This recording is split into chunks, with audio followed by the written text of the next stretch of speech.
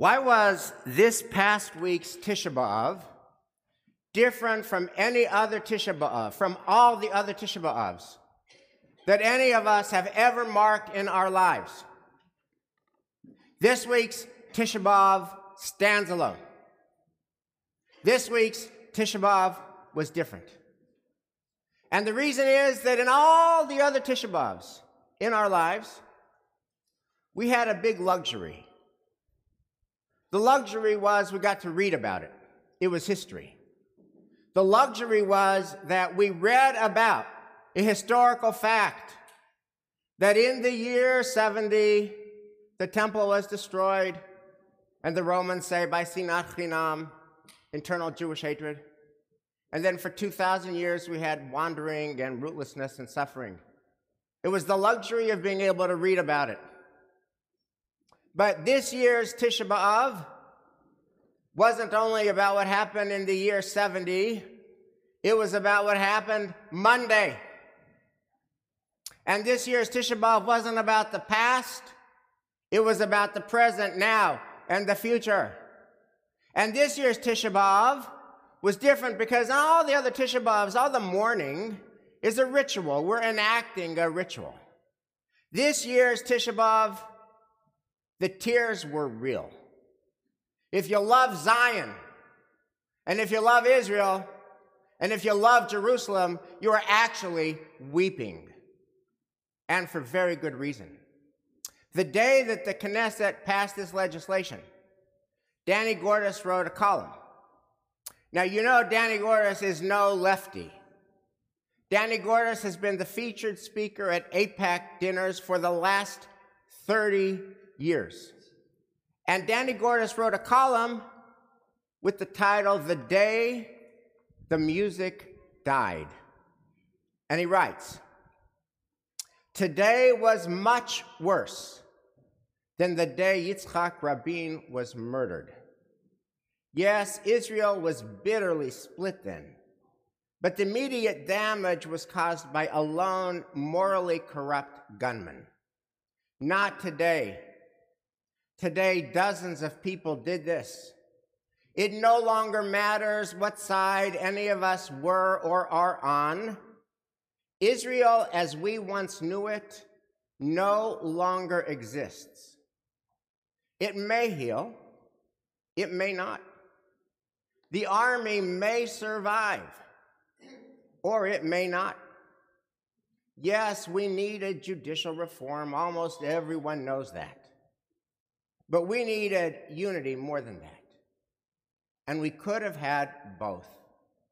And today, any semblance of unity, or even the possibility of restoring unity, died. More precisely, Israeli society as we knew it was murdered." That's from Danny Gordis. Now, what do we do with this grim assessment? What everybody wants to know, what Israelis on both sides of the divide want to know, what American Jews on all sides want to know, what America's political leadership wants to know is, very simply, is the trauma of this week, the fires burning, literally, and the smoke billowing, literally, and the highways blocked by thousands of protesters, literally, and Jewish policemen firing water that's been made to smell like skunks on Jewish protesters who will not leave because the future of their country depends on it.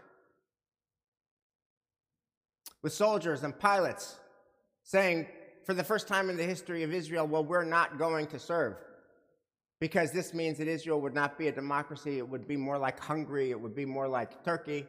And we didn't sign up for that. The question everybody wants to know is this in fact the beginning of the end for Israel as we knew it? Is what Danny Gordis says true, that Israel that we grew up loving was murdered on Monday? Or is there any basis for hope? Is there hope for healing? Is there hope for restoration? More to the point, is hope reasonable or unreasonable in these circumstances? More to the point, is hope absolutely essential, or is hope actually problematic because it's an exercise in futile denialism? Now, Tisha B'av itself, the sources of Tisha B'av, are marked by two voices, and those voices are always there, and those voices are always in tension and in loggerheads and in dialogue with one another. One voice is there is no hope. Hope is over, hope is gone. And the other voice is, of course, there is hope. One voice is there is no consolation to be had. And the other voice is, of course, there is consolation to be had. And so when Tisha B'av begins Wednesday night, chapter 1 of Eicha, this author says, Ein la menachem. There's nobody to comfort Jerusalem. And then again, Ein menachem la. There is no one to comfort Jerusalem. And then again, Ein menachem li. There is nobody to comfort me. The heartbroken author of Eicha, who says, hope is not realistic. Sober up. It's a new reality. Deal with it. That's Eicha. And now, but 2 days later on Shabbat, it's Shabbat Nachamu, the Shabbat of consolation, that gets its name from the Haftarah that John and Ruth just chanted so beautifully from Isaiah. Nachamu, Nachamu Ami Omar Elohechem. Comfort, oh comfort my people, says your God. So who is right? Is the no hope voice of Eicha chapter 1 right? Or is the voice of Isaiah, comfort, comfort my people, right? So let's start with the case for no hope. The case for no hope is strong. It's worryingly strong.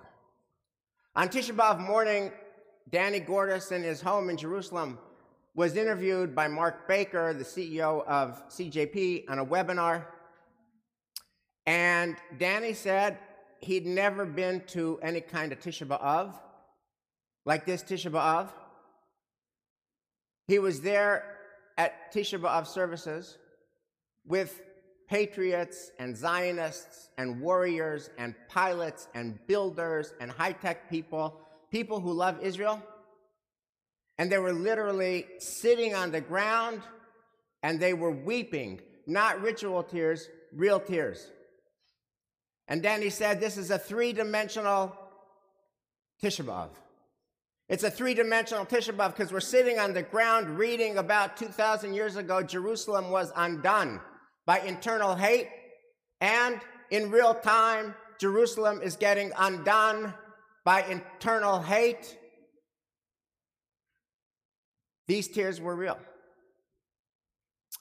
And then he tells this story that one morning he and his wife were driving to Tel Aviv to be with their grandson whose tonsils were getting taken out.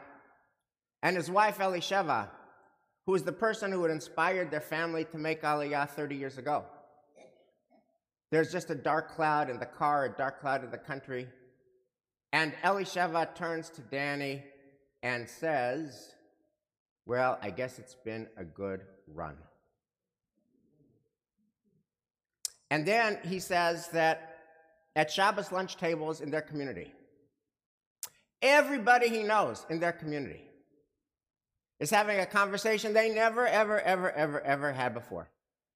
And that was that their kids, rising generation, are making plans to leave Israel. And therefore now the parents of people who have been raised in Israel, who have dual citizenship in different countries, the conversation at the Shabbos dinner table is if we want to see our kids and if we want to see our grandkids, are we going to have to leave Israel too? And then he goes on to talk about the things that you all know, the fact that the army is really shaky now, with reservists and pilots not serving, the fact that, here's a scary thought, I didn't know this until Danny mentioned it in the webinar, fully 70% of Israel's high-tech industry is actively talking about leaving Israel. Doctors are on strike, all of which coalesces around what many Israelis, I've heard this from many sources, you've heard this if you follow the news, you've heard this, are calling the curse of the 8th decade. That is to say, the first Jewish Commonwealth lasted for 73 years. And the second Jewish Commonwealth lasted for 74 years. And now in year 75, what will be? And the true answer is no Israeli knows for sure. The case for no hope is strong. What is the case for hope? So, many of you might have seen this video that went viral this week of the train station in Jerusalem with two long escalators. And one was going up and one was going down. And these escalators were filled with protesters who are on opposite sides of the issue. One escalator filled with protesters who supported the legislation, one filled with protesters who opposed the legislation. And the video that went viral shows that as these escalators are going in different directions, and as the passengers are going in different directions, some of the Israelis on both sides high-five each other. And it's a gesture, perhaps, that in the face of their difference, there is a shared history and a shared destiny and a shared country. And the question is, what do we make of this lovely gesture? Does it portend, perhaps, that there can be a return to sanity and civility and coming together? Or is it kind of an exception that proves the rule? The rule is Israel is bitterly divided and increasingly more so. And I got so many emails sending me this link, all of which made me think about an iconic moment in American history, which is that the story is told at the Constitutional Convention that George Washington had a chair, and at the top of the chair was this emblem of the sun and its radiance. And the sun and its radiance was perfectly ambiguous. It could be a rising sun, the sun of a rising nation.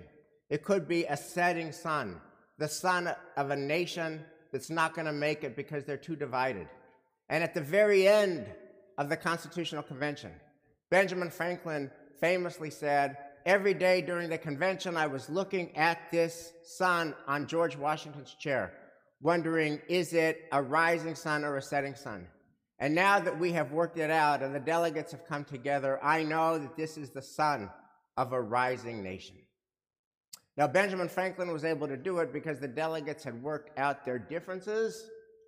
And the question is, will Israel be able to work out its differences so that this happy video portends a happy future? So I will just say one other thing in the hope department, one thing that gives me legitimately hope and could suggest that maybe this is going to turn in a good direction.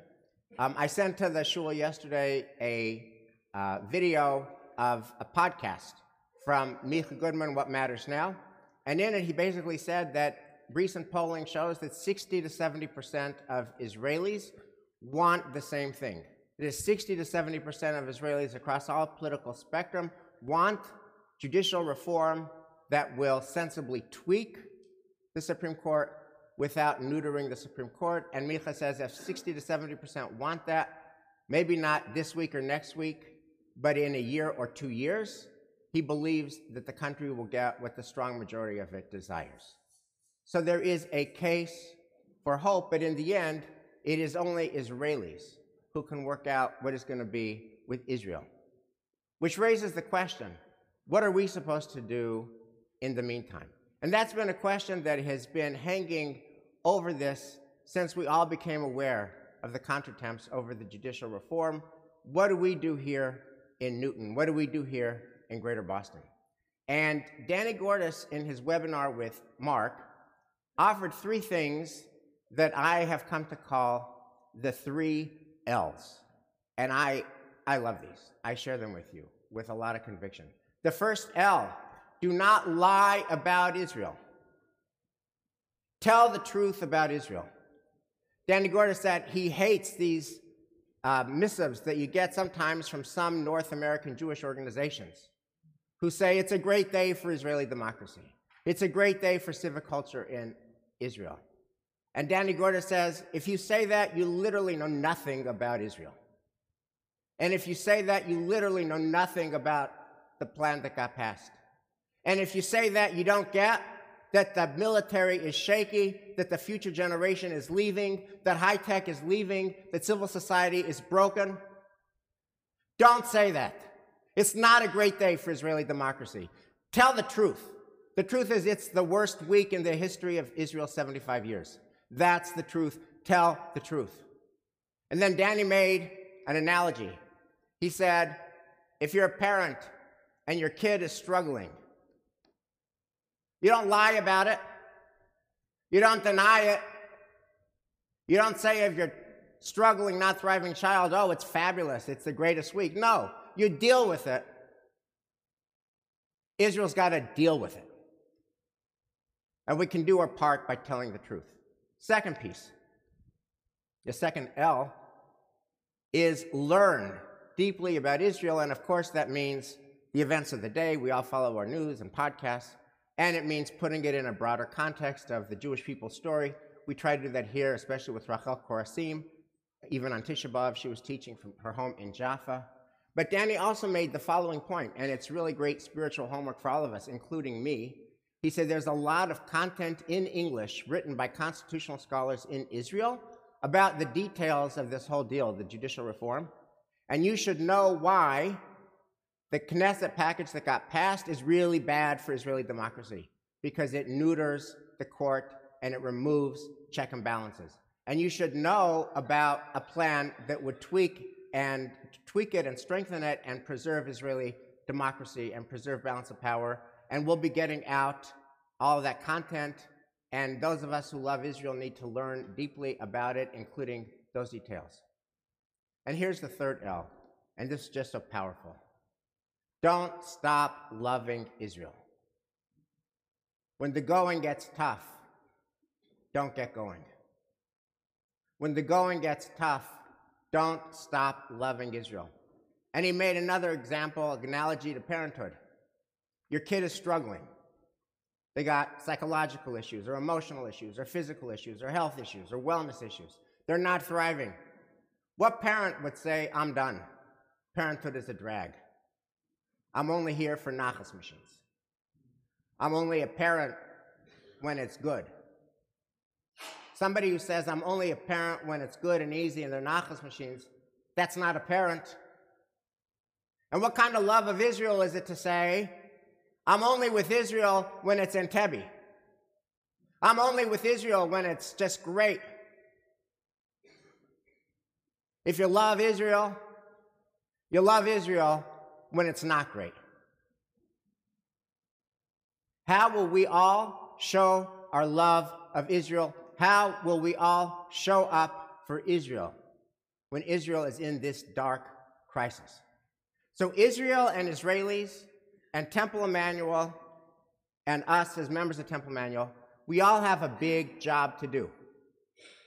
Israel and Israelis have to live up to their national anthem. Their national anthem is Hatikva, the hope. And their job is to make the hope not just a song, but their reality. Our job is to live up to our name. Did you know that we're named for a preposition? We're named for a preposition. We're named for the word with. W-I-T-H. We're the house of with. Emmanuel means that God is with us. God is with us in our best times and in our worst times. God is with us in our happiest times and in our hardest times. God is with us all the time. That's what with means. If you're only there for the good times, that's not with. And we need to be with Israel now.